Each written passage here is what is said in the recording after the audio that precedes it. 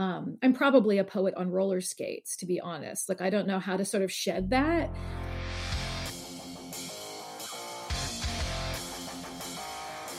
Hey CNFers, it's CNF Pod, the creative non-fiction podcast, a show where I speak to badass people about telling true stories. I'm Brendan O'Mara. How's it going? We have the uber poet Maggie Smith on the show this week for episode 365. Oh, she has a new memoir called You Could Make This Place Beautiful. It's published by Atria. This book is a stick of dynamite, man. Loved it. Maggie is at Maggie Smith Poet on Twitter and Instagram, and she has a great Substack where she talks all things writing and breaking down poems, many times her own poems. And can I share something real quick? So at the end of our conversation with Maggie, this took place a few weeks ago, I accidentally hung up the phone. Not exactly a phone to record these things, but you get it. And I had no way of calling her back to let her know that I had hit the wrong button. So as soon as we were done with the interview, I fucking hang up on her. See you later, Maggie Smith. I got what I needed. Now be gone. I was horrified. I broke out into a sweat, and I frantically was typing in electronic mail to her. I hit the wrong button, and I waited for about an hour, still sweating like a hog. And she wrote back saying she figured it was a technical snafu. And then I stopped sweating. Make sure you're heading over to BrendanO'Mara.com for show notes and to sign up for the Rage Against the Algorithm newsletter. It's now on Substack. Just click the lightning bolt on my website or visit rageagainstthealgorithm.substack.com. Still first of the month, no spam. So far as I can tell, you can't beat it. What with Twitter burying any tweet that has a link that takes you away from Twitter, I'm more and more inclined to just be done with Twitter altogether. This is how we rage against the algorithm. If you dig this show, consider sharing it with your network so we can grow the pie and get the CNFing thing into the brains of other CNFers who need the juice, man. You can also leave a kind review on Apple Podcasts so the wayward CNFer might say, shit, I'll give that a shot. Also, show is free, but it sure as hell ain't cheap. So consider heading to patreon.com/CNFpod and consider dropping a few bucks in the hat. If you glean some value from what we churn and burn here at CNF Pod HQ, shout out to Tracy Slater. She's a new patron and someone who just signed a book contract. This podcast, along with a couple others, helped her through the process of the book proposal, and she has shared on Twitter that she's got a contract, signature and everything. Awesome. Congratulations, Tracy, and thanks for the support. I can't wait for your book to come out. Is it an overstatement to say that Maggie Smith is a national treasure? In this episode, we dig into our 3 a.m. voices, how her relationship to writing has changed over the years, and how she broke out the highlighters to help structure her brilliant memoir. So are you ready to get after it? This on the day Metallica releases their newest album, 72 Seasons. Oh yes, let's hit it. Riff.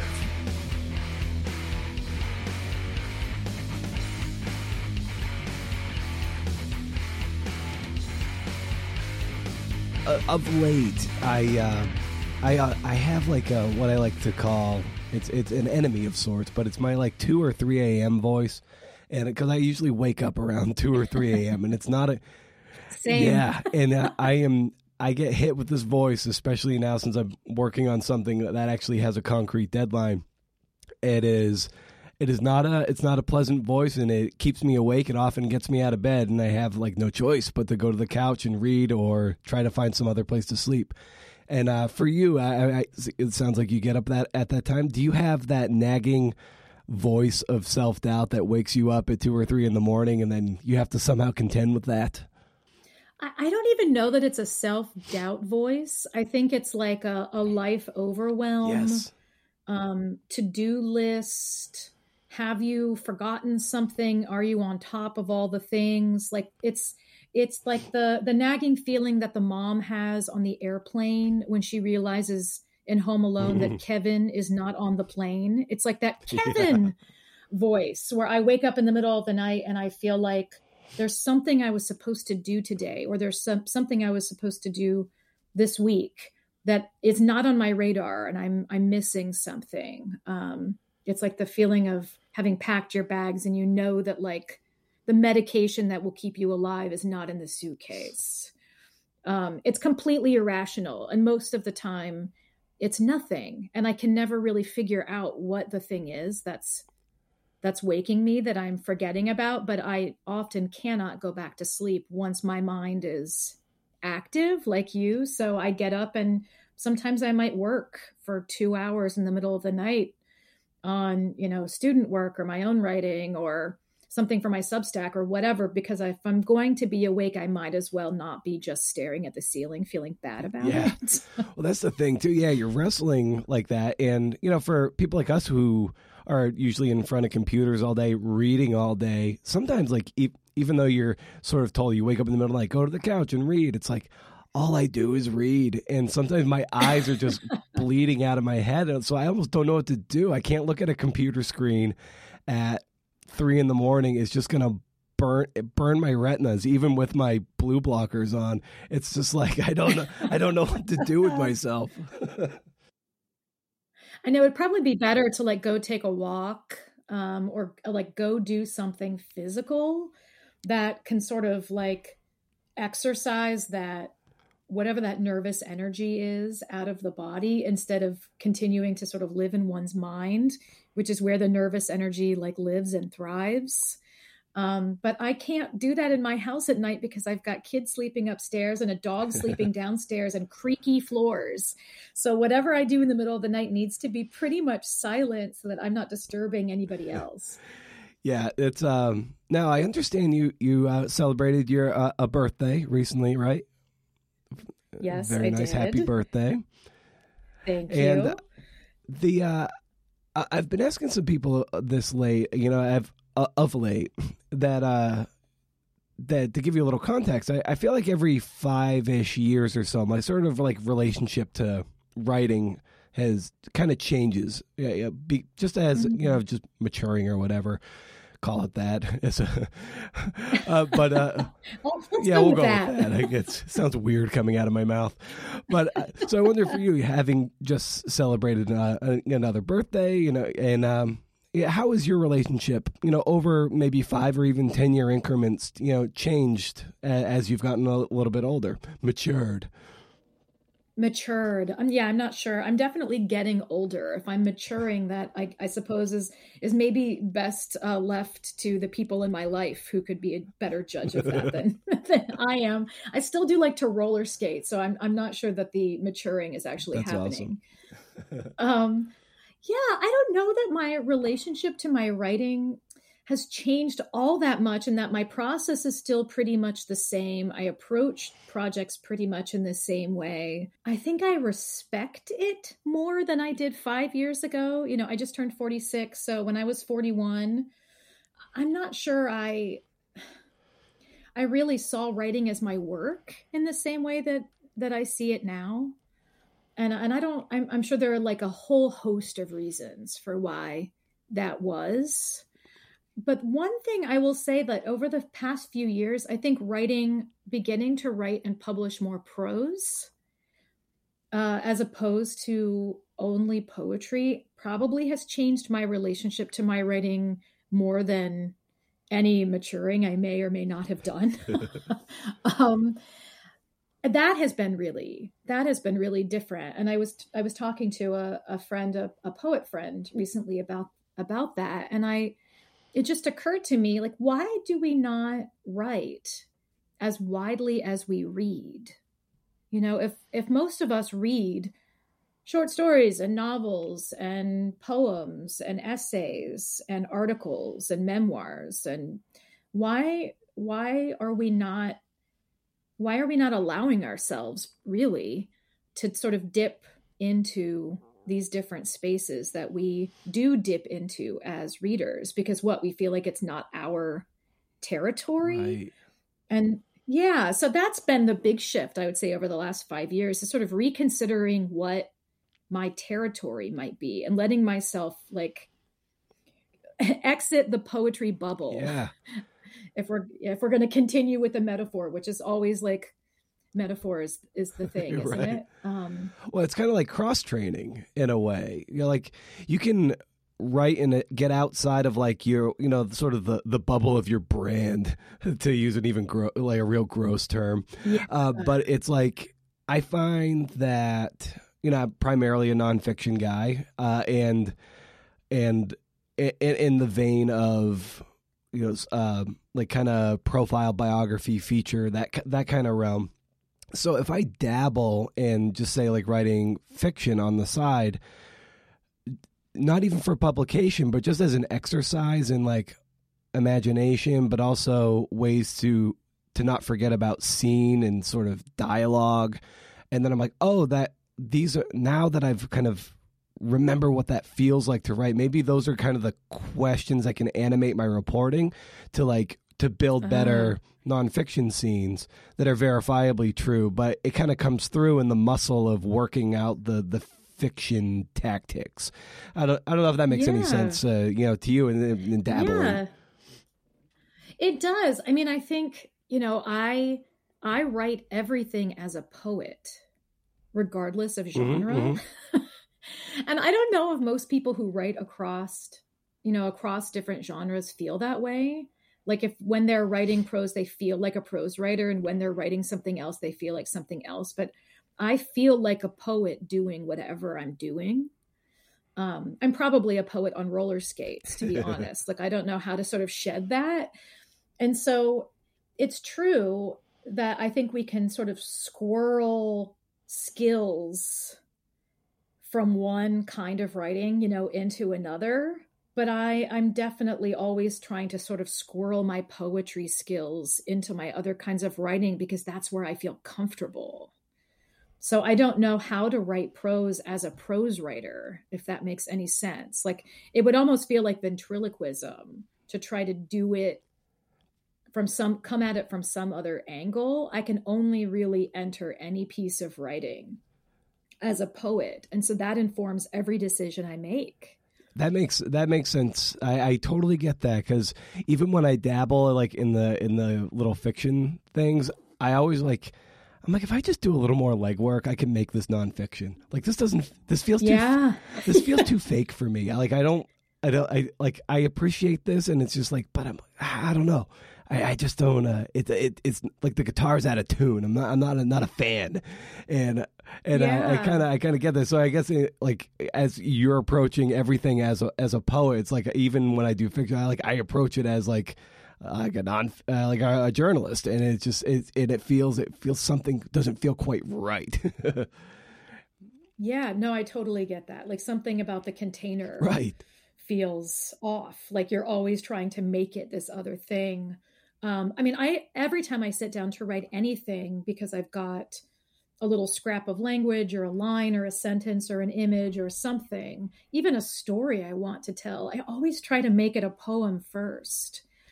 And it's funny because it becomes pretty apparent fairly early if it's going to work as a poem or if that container is like way too small, like literally too small to do everything that I want it to do. And then I need more real estate. So it needs to be an essay or a series of essays, et cetera, et cetera.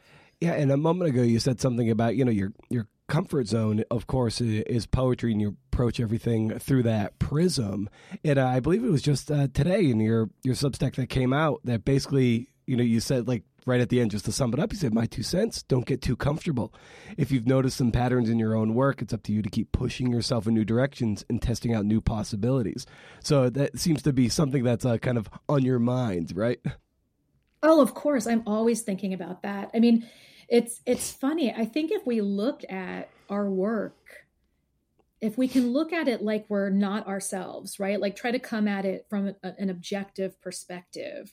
If I flip through a book of my poems, I can like see visually what my comfort zone is as a writer. And even flipping through my memoir, I can see visually what my comfort zone is, which is I like to write small. Right? I can write something long by writing something small over and over again.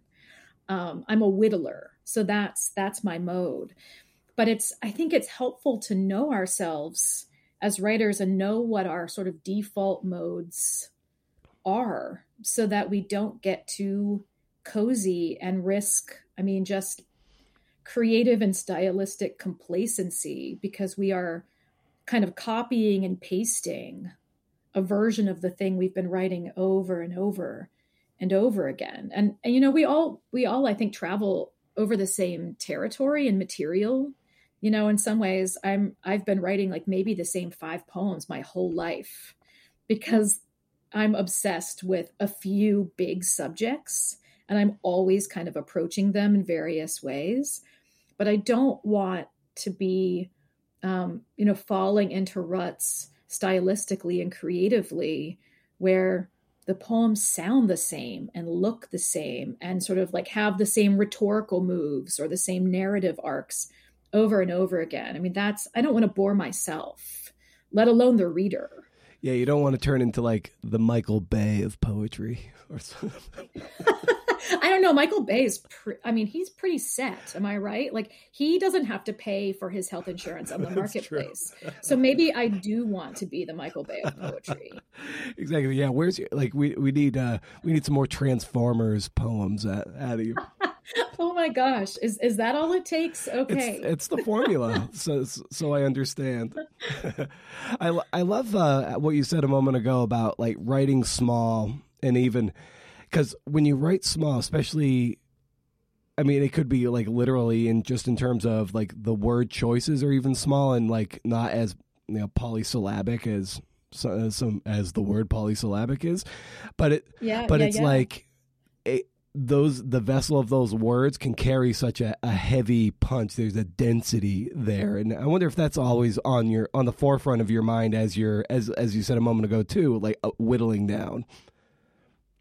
Yeah, I mean, I think my revision process is really about making things more concise and more distilled. And so I'm always asking myself, like, what fat can I cut away? What connective tissue isn't necessary here? Like, would a juxtaposition do the same work? Do I need this transition material?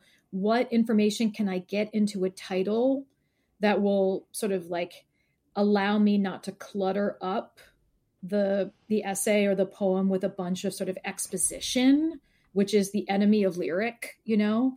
I'm always thinking about how to make a thing like boiled down, but not reductive, but boiled down in that like every bit is essential and there's not a bunch of extra stuff. And so to like approach something like a memoir where you're kind of shooting for a word count, which is something I've never done before. Yeah.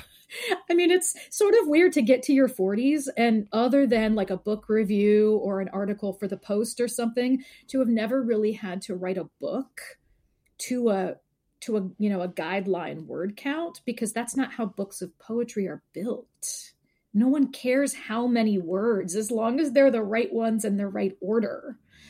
And so the only way I could really approach a project as large as the memoir was to allow myself to write every individual piece the way that I do, which is by cutting the fat and thinking about what's essential and trimming it down, and then moving on to the next thing and treating it the exact same way, and basically sort of playing by poetry's rules, even though I was traveling into the you know, the wild frontier of the entire page and pushing myself all the way to the right hand margin, which is something I haven't done much in life.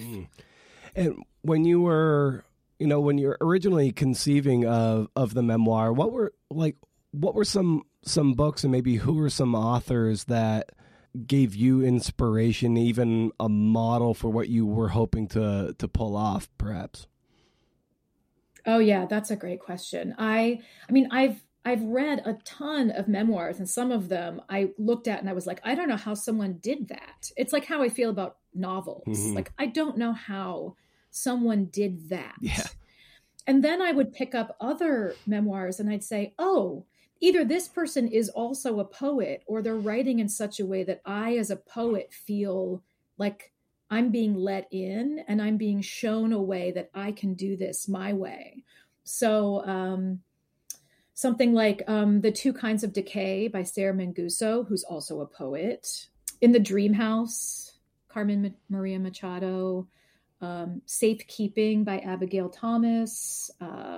Definitely The Chronology of Water, Lydia Yuknovich. I mean, just books that kind of gave me permission to not just tell the story, like deal with the content of the book, but gave me permission to do it as a poet and maybe in a sort of more lyrical, piecier way.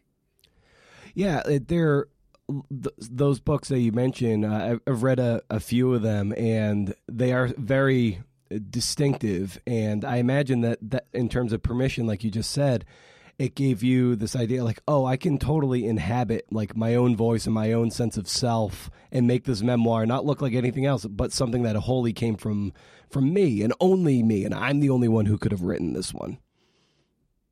Yeah. I mean, it's like, I didn't want to write this book as someone else. I didn't want to sort of like put on some sort of like, I don't know how to describe it, like a prose writer persona, where I would then like change my style of writing in order to write a new kind of book. I really wanted to be able to write this book as myself. And I think honestly, I needed to, because it was such a vulnerable act, even writing the book, that it would have felt like too much to be like putting on airs stylistically as I was doing it. Like I needed to not have to think about being myself or not being myself. I just had to be able to kind of show up as is and hope that it would turn out okay. Yeah, and I wanted to get a sense of, your approach to it in terms of form and structure, because we're dealing with a lot of short chapters, and then there's, quotes and poems and like repeated beats throughout the entire book. So what was the thinking behind those stylistic choices? Yeah, well, when I write a poem, like my first thought is, how do I sort of best embody or enact the content in the form? Like I'm thinking about how the shape of the thing will actually shore up what I'm writing about. And so I kind of think what I was tasked with writing this book was how to accurately embody or enact the experience. And so the experience was marked by, complexity and fragmentation and recursiveness and rumination. And so it was definitely more of a spiral or a series of waves, more than it was sort of a history book timeline. And so I knew I needed the writing to move in that way. So the vignettes for me weren't just my comfort zone as far as writing in small sort of distilled pieces, but that form felt most psychologically true to me, because memory is associative, right? Like when I hear a song that reminds me of something else, then that pings and reminds me of something else. And then suddenly I'm back in that car, which reminds me of the person who owned the car, which reminds me of this one time. And that's not a straight line. That is almost, sort of a web or constellation. And I really wanted to get at that when putting the book together. So it literally was like assembling a poetry collection for me, which meant printing out hundreds of pages, laying them out on my living room floor while my kids were, at school, and I had the house to myself, and getting out a lot of colored markers. It was a complete Luddite process. And like color coding the different threads as I saw them in the book, the quotes, the forward narrative, the flashback stories, the italicized parts that kind of mull over these metaphors, the sort of narrative threads where I'm thinking about plot and character and setting, and sort of like, okay, one thread was pink and one was blue and one was green, and then assembling the book so that the narrative is forward moving, but that no one thread drops out for a chunk. So if I read 30 pages and I realized there was no pink and that all the pink was in the back, I would have to kind of figure out a way to, like, as elegantly as possible, redistribute some of that. So it was a lot of paper shuffling, honestly. Yeah, the color coding thing is such a brilliant way. So you can at a glance, you see the balance right there, or the lack of balance, and you're like, all right, like you said, I got to figure out how to fold this color in over here, and then it's just going to feel far more, just like in tune, in balance. I love that. But I love, you say, you were saying that the paper things were like kind of a Luddite thing, but I think it's so important to detach ourselves from the screen and be able to hold things in our hands and to mark things up. Is that something you do quite a bit, even with your poetry, and how you kind of annotate and even edit? Okay, so confession, I don't know how to type. You're just a pecker with. I only use my 2 index fingers, and I always have. So I write pretty much everything longhand first until it takes enough shape for me to justify putting my 2 poor pointer fingers to work at my laptop, and then I input it. With this book, I did actually do more writing on screen than I've ever done in my life. And I don't know what it is about writing a paragraph versus writing in lines that my brain feels like that sort of relationship works. But because I type so slowly and so inaccurately, my brain works better with my fast hand when I'm writing longhand. And I always feel like I'm thinking too fast for my fingers when I'm at my laptop. That's crazy. Usually it's the other way around, where like people need to like write longhand to slow their brain down. Right? That's bunk. Yeah. No, not me. It's funny because I mean, both of my kids can type like for real because they've learned this in school, and I didn't even have email till college. So I started writing longhand because it was before I had a computer to write at. I used to pay a woman in our neighborhood to type my high school papers on her typewriter with my babysitting money as payment, because we didn't have a computer at my house when I was younger. So these are how habits are born, right. I suppose. Yeah, I a while ago, several years ago, I think I tweeted like the greatest thing I learned from my high school education was how to type. 100%. And like, I feel cheated. Yeah, like when you think about it, it's just like it's the greatest skill I've really ever learned. And like someone snarkily said, like, oh, some public education. I'm like, well, what? I'm like, whatever, man. Like, this is the actual thing that I'm actually taking from my high school education that's actually like making me a professional. So it's like this actually works. It's a good vocation. How to type. 100%. I cheated in keyboarding, which is what led to this. So let me be like a cautionary tale to any high schooler who may be listening to this. Do not cheat in keyboarding by moving the little wooden, hand cover away from your keyboard as the teacher circulates the room, because cheating and typing leads to just despair in later life if you end up being a writer. Look at my arthritic pointer fingers. I know they're powerful, but they have like, I really should have I should insure them. Like, like hand models have those in like insane insurance policies for their beautiful hands. Mine are not beautiful, but these pointer fingers, if I lose them in some terrible, chopping vegetables accident for some vegetarian meal, we're in a world of pain. I in the book too, you wrote, how can this experience be useful to anyone other than me? How can I make this material into a tool you can use?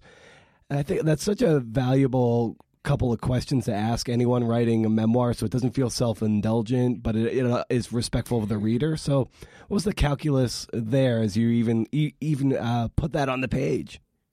Yeah, it's I'm glad you used the word self-indulgent, because I think it's so every sort of like every writer I know who's published a memoir at one point tweets, why did I do this? Why did I think anyone else would want to read about my life? Yep. Right. I mean, you've probably seen these tweets too. And of course, as a poet, I was like, oh, please, like everyone wants to read about your individual experience. It doesn't need to match mine. Like I love seeing a window into your life and sort of what you've experienced. And it you know, that's great. And then you do it and you find yourself thinking, if not tweeting, why did I do this? Why would anyone else want to read about my specific life? And so I think I got to a point in the writing of this book where I thought that, like, what, you know, I was really sort of having a conversation with myself about the value of sharing specific life experiences with a wider audience, many of whom, you know, these people don't know you at all, and who may not have shared or had any of these same experiences. And so what, like, how do I justify doing it, right? Like how can I make this useful for other people to justify doing it? And in the writing of the book, I actually got to a point, I think a bit later, where I'm like, you know what, actually experience is enough. Like sharing a human experience with other human beings is enough and is kind of instructive in plenty of ways, but it doesn't need to be useful to you in like 5 bullet point ways I can share to make you buy this book. It doesn't have to be quote unquote a tool for it to have value. Right. It doesn't have to be a self-help and I book. know that as a poet. Yeah. Like, I don't know why I never thought of that writing poetry. I never thought like, what am I really offering to people with these poems? And so I don't quite know why memoir felt different to me in that way. Like why I would even think that I would have to justify the sort of the process by having an end result that was quote unquote useful. Yeah, I wonder if it has to do with the time commitment to read a memoir versus, say, a few poems or even a poetry collection, which you can kind of, you know, depending on how you metabolize it, you could read in a day or you can choose to read it piecemeal. Maybe it does feel like, well, you're probably going to be spending an entire week and maybe several hours reading this. So you need to like know something of the secret sauce in the end. Yeah. Or like, what's the value add? Right. Like if I'm inviting you in and you're going to spend a day with this book, like, you know, I mean, I'm not offering recipes. I'm not giving you any, like, what's the value add? Like there is definitely a roller skating playlist in this book. That's a spoiler alert. So if that's what you're looking for, it'll be useful. But I think probably if I'm really honest with myself, and I try to be, I think it was probably coming from an insecurity about, you know, again, venturing out of my comfort zone, out of my bubble, into a different bubble, and recognizing that the readership for that bubble is probably wider than the poetry readership, and wondering if I had the right to sort of like to do it, you know. As a writer, you know, primarily a poet or identifies as a poet, when you stepped out of the bubble, what surprised you, or what felt, I don't know, just for lack of a better term, what felt weird about being outside of that comfort zone, that bubble? Yeah, I mean, I think with poetry, there's a speaker, right? So even if a poem that I write is in first person, it has an I in it. And even if the I in my poem has a dog and 2 kids, which I do, we are trained as readers of poetry and as teachers not to conflate the author with the speaker of the poem. So even if it's a poem about a woman and her 2 kids, and it's definitely like very close to me in my neighborhood, it's definitely my Boston Terrier, those are definitely my 2 kids, that's not how we talk about the poem. And so even if it's like flimsy cover, I've had it. all this time, where it's the speaker of the poem this, the speaker of the poem that. It's not me, Maggie Smith, writer of the poem. And so, venturing out of that comfort zone and into memoir and into personal essay, it's like, oh, okay, it's just me now. Like maybe it was fairly light cover in a poem, but now I don't actually feel like I have any cover. Like the I in this book is just me, the person that you can see at the grocery store if you're there at the same time I am. And so that, I think, was weird. The sort of like collapsing of speaker or, / narrator and writer.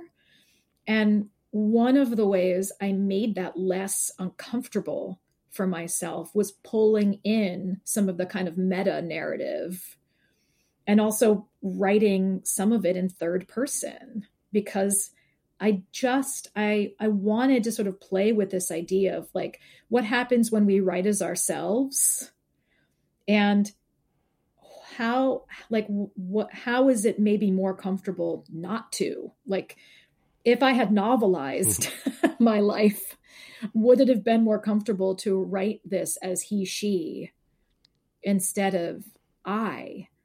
And in some ways, yes, it would have been more comfortable, because again, you sort of writing a semi-autobiographical novel is cover in the same way the speaker of a poem is cover. Right. And at the start of the book, you have this wonderful Emily Dickinson quote that where she says, I'm out with lanterns looking for myself. And, when you put something like that right at the start, it really signifies something. So, what was the significance of that particular quote that really animates, what we're about to read? Yeah. I mean, my approach to this book was the way I approach any piece of writing, which is not knowing how it's going to turn out. Like all writing is discovery. I never know what I'm writing about when I sit down to write. I never know where it's going. I don't have the end in mind. Like I have no idea where I'm going.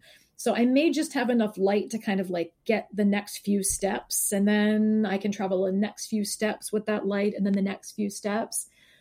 And so I came to this book really with a spirit of, curiosity and openness about my adult life. And maybe also a bit of naivete in that I thought, if I think deeply enough into these experiences, which I'll need to do to write this book, I will have all the answers, and I will have figured it out, and I will have, for lack of a better word, solved all of these mysteries of my life and how I got here, that the sort of the David Byrne talking heads, how did I get here? This is not my beautiful life. I really thought and sort of believed that some of this was solvable, at least in my own mind, if I really put the time and energy and thinking into it, being out with lanterns looking for myself. And I did find more of myself in the writing of this book. I did not, spoiler alert, find all of the answers, because of course that's not how life works. Right. Yeah. And early on too, I love how you wrote this. Like, my husband and I became friends in an advanced creative writing workshop in college. You might want to dog-ear this detail in your mind so you can come back to it later. So naturally, I dog-eared it, and it's like, it's one of those things where you have like two creative people who meet up, and there can be, if one gets some recognition or one stays on that path and one might divert off that path, there can often be resentment and bitterness there, and that's is that what you found to be true, where the foundation started to like kind of crack and get brittle? Well, it's hard for me to know. I mean, that's like part of why like no book is a tell-all, is that you only have access to your own experience. Yeah. And so, like a big part of my approach with this book is like, I can only speak for myself and what I experienced and witnessed and how it felt, though I don't actually know this, capital T truth of what that was. And so did it feel like that was part of the tension from my perspective? Yes. But I don't know that it was, because I'm only in my body and mind and not anyone else's. I do think it's hard for two creatives to be in a relationship.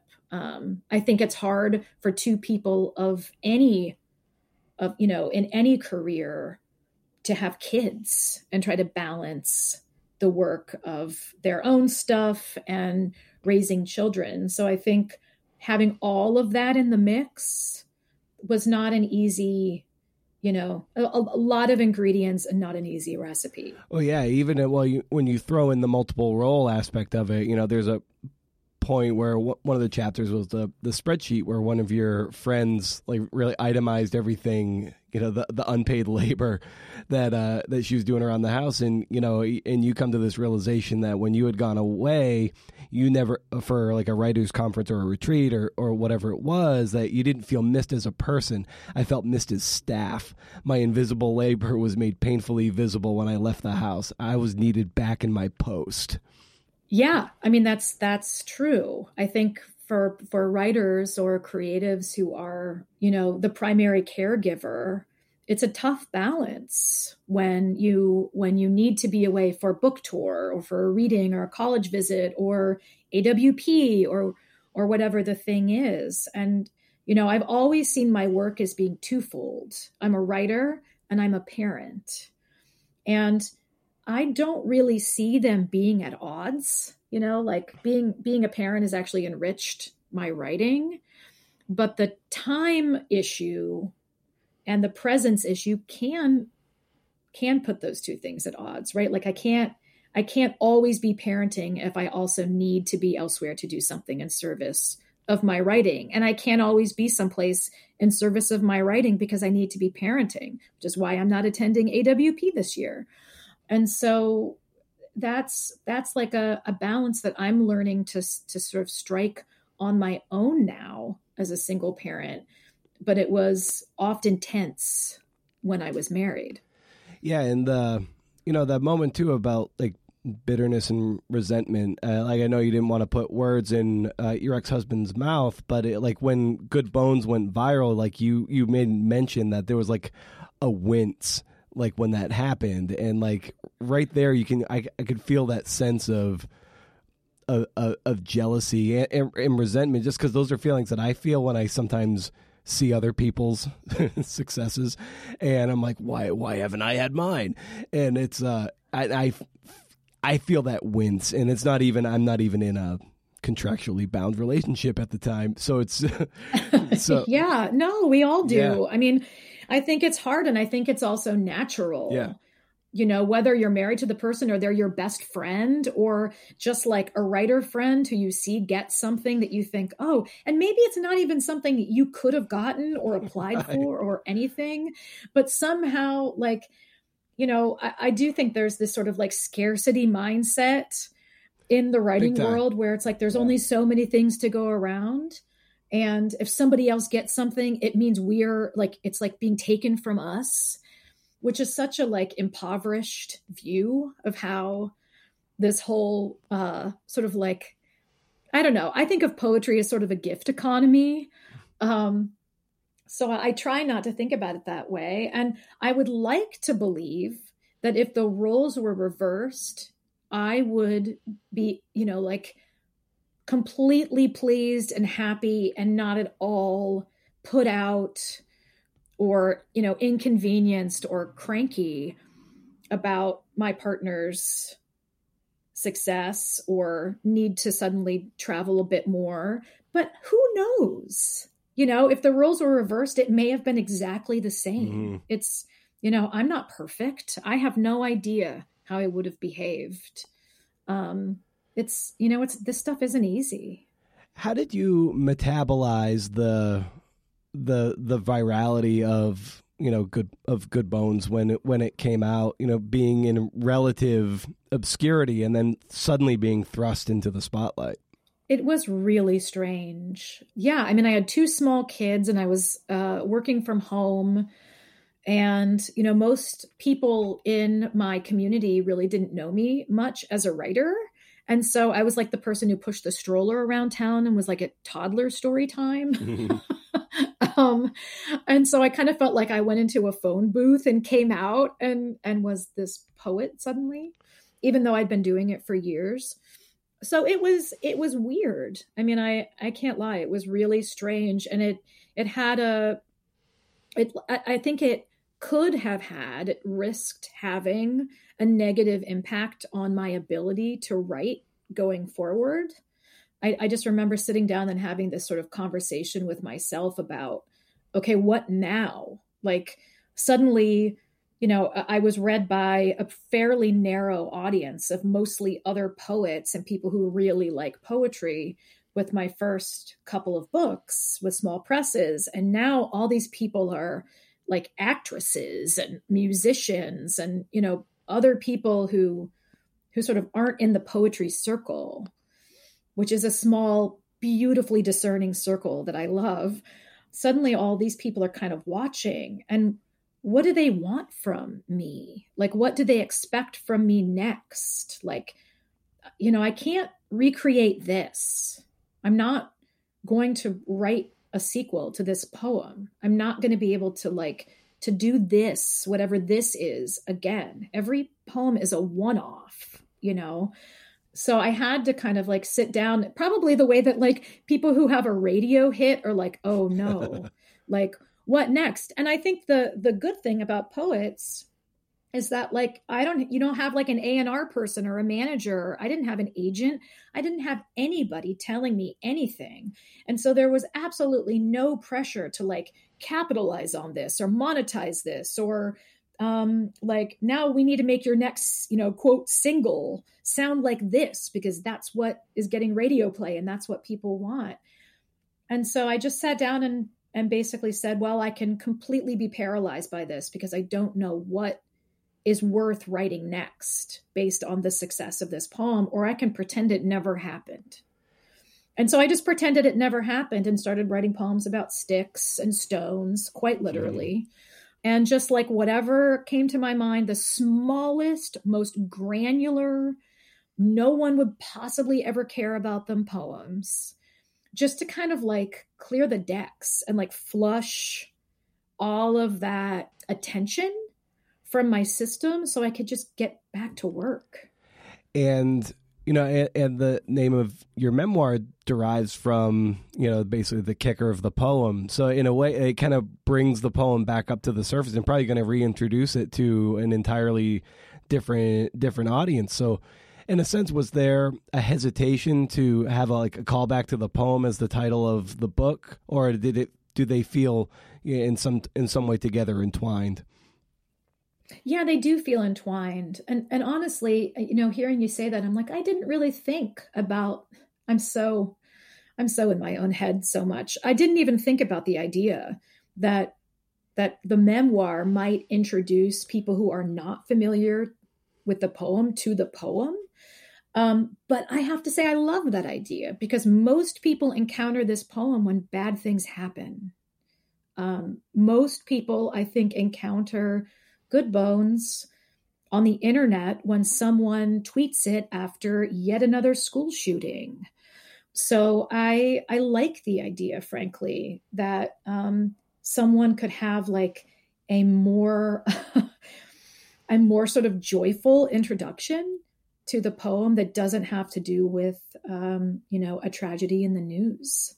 There's a wonderful Rebecca Solnit quote that you use in the book too, where she writes that writing is work that can hold up its head with all other kinds of useful work out there in the world, and it is genuinely work. And I just love that as an ethos about how this is, craft and work, and just like you were saying earlier in our conversation, like whittling things down and getting things down. That it is work. And I wonder what about that like really resonated with you? Well, I think and even the idea of having to think about this book as a tool that I could offer to readers, even that kind of like self-justification I felt like I needed halfway through writing this book comes from a place of like not always having the work treated as such. And it was really important to me to approach it that way, and to sort of like honor that part of my life, and invest in it without apology, without permission. And actually, when I recorded the audiobook, I remember reading whatever happens right before that in the book, and then reading that Rebecca Solnit quote and pausing, waiting for the audio producer to say, can you read this sentence again? Or, that sounds great, on to the next page. And it hitting me that some of these quotes, particularly the quotes by women writers that are peppered through the book, it's like I had this like wonderful gang of people also speaking on my behalf. And it was the strangest experience. It's like, and not only do I believe it's work, but here's Rebecca Solnit also backing me up, saying that it's work. And not only do I feel this way, but here's Maggie Nelson saying that she also felt this way. And it felt really powerful to me recording the book, having these voices in particular of other women who do what I do, because it is work. Yeah, there's the Joan Didion one too, where you say like it's easy to see the beginnings of things, and harder to see the ends. And I think that especially hit home to the way you constructed the whole postcard delivery system in the book, where you really start with the discovery, and then a bit later, I forget exactly where later, but there's the moment where you share the survey of like midlife crisis, the prescription aviators, the black luxury car, and they're like midlife crisis, and someone says like, oh, he definitely has a new girlfriend. You're like, yeah, you kind of blow that off, and like a week later you're like, oh, I find the postcard. And yeah, sometimes life plays funny tricks on you like that. You're like, am I in a movie? Like, yeah. I thought my life was much more dull than this, but it seems to be following some fairly like predictable plot points right now. And towards the, I clipped out a bunch of things. Sometimes I had an e-galley for my Kindle, so sometimes I don't know where they are in relation to the rest of the book. It's just kind of disorienting with an e-reader versus an actual paper copy. But you wrote this isn't the story of a woman who fell in love again and therefore was healed and lived happily ever after. This is the story of a woman coming home to herself. And I loved hearing that distillation. And I think that echoes your poem Bride too. Is that right? Yeah, I mean, I was sort of, one of the bits of feedback I got somewhere along the way of writing this book is like, you should write about the relationship you're in now. And I thought, I actually don't really want to write much about that, because that's not the point. Like the arc of this story isn't like woman gets married, woman loses husband, woman finds new person, woman feels better. Yeah. Like that's not the story arc here. Like I don't even want to let people read into that might be the story arc here, because it's just simply not it. So it felt important to me to like pull the reader aside and just be like, listen, if you're tempted to think that this is how this is going, please, that's not what's on the menu here. I think it also underscores, just given the form and the structure of the whole book about selection and what you choose to share and what you choose not to share, other points of views, you openly say, like, I'm not going to tell his side. Like, this is my story, and we're going to stay with me. Like, love it or not, you're staying with me. Yep, that's right. Yeah, I mean, you can't talk for other people. I don't know how, and I wouldn't want anyone else talking for me. Like, I'm not revealing my kids' interior lives in this book either. I think like I set up sort of boundaries in life and boundaries in writing. I had to set up parameters for myself that I was comfortable with. And I realized that probably there are readers who will want more in certain moments in the book and who aren't getting more because, it's a memoir and not a deposition. And so I'm not actually required to give everything. Absolutely. Well, Maggie, there's so many more things I definitely could have dived into, and I want to be mindful of your time. And as I bring these conversations down for a landing, and I hope the sort of confirmation notes got to your way, where I like to ask for people for a recommendation for the guests, for the listeners. I'm sorry, my brain is still all fucked up from the flu. It's so like a recommendation of sorts for the listeners, and that can be anything that you're excited about that's just bringing joy in your life, or whatever that you might recommend for the people out there. I love this idea of recommendations. This is a really good thing. So I have an advanced reader copy of Matthew Zapruder's new memoir. It's called Story of a Poem. He is a poet, and this is a book of prose. So you can probably guess from our conversation that I'm super into it because I love when poets write prose. But it's such a moving book, and it's really about. I don't want to give too much away, but it's about writing and about sort of parenting a child with special needs and how those two things sort of inform each other. And it's just a beautiful book. So I would love to put it on people's radar. It's out in April. Well, actually, while You Could Make This Place Beautiful is also a beautiful book. I love that I ate it up. I read it really, really quickly, which is saying something because I'm not a very fast reader. And I just loved being with you in this book. So I just got to commend you on it, and just thanks so much for the work and everything you do. Oh, goodness. Thank you. Well, that was cool. Well, thanks for listening, CNFers. Thanks to Maggie for coming on the show. Maggie, just me and you here. If you want to call me and hang up on me, go for it, all right? If you like this conversation as much as I did, consider sharing it and tagging me in the show at CNFpod on Twitter, or Creative Nonfiction Podcast on Instagram, also, this show will only grow because of you. As you know, I'm something of a nobody, so it's the validation of your endorsements that makes the needle move. There's so much content out there, so many old podcasts that are worth listening to, and many more new ones that are worth listening to as well, especially like new ones from like famous people, and then you're like, God damn it, how now you're clouding up the works. Anyway, the show will only survive the pod fade if you celebrate it, so long as it's worth celebrating. I think it still is. Consider heading to patreon.com/CNFpod to throw a few bucks in the tip jar. Jesus. The tip jar. Show is free, but it sure as hell ain't cheap. You know, when I see someone like Maggie Smith on, let's say, Instagram, being interviewed by someone like, let's say, CNF Pod alum Leslie Jameson, I'm like, now there goes an intelligent conversation, rife with intellectual insights that will, no doubt, showcase the pyrotechnics of their brains. Then there's CNF Pod. Something's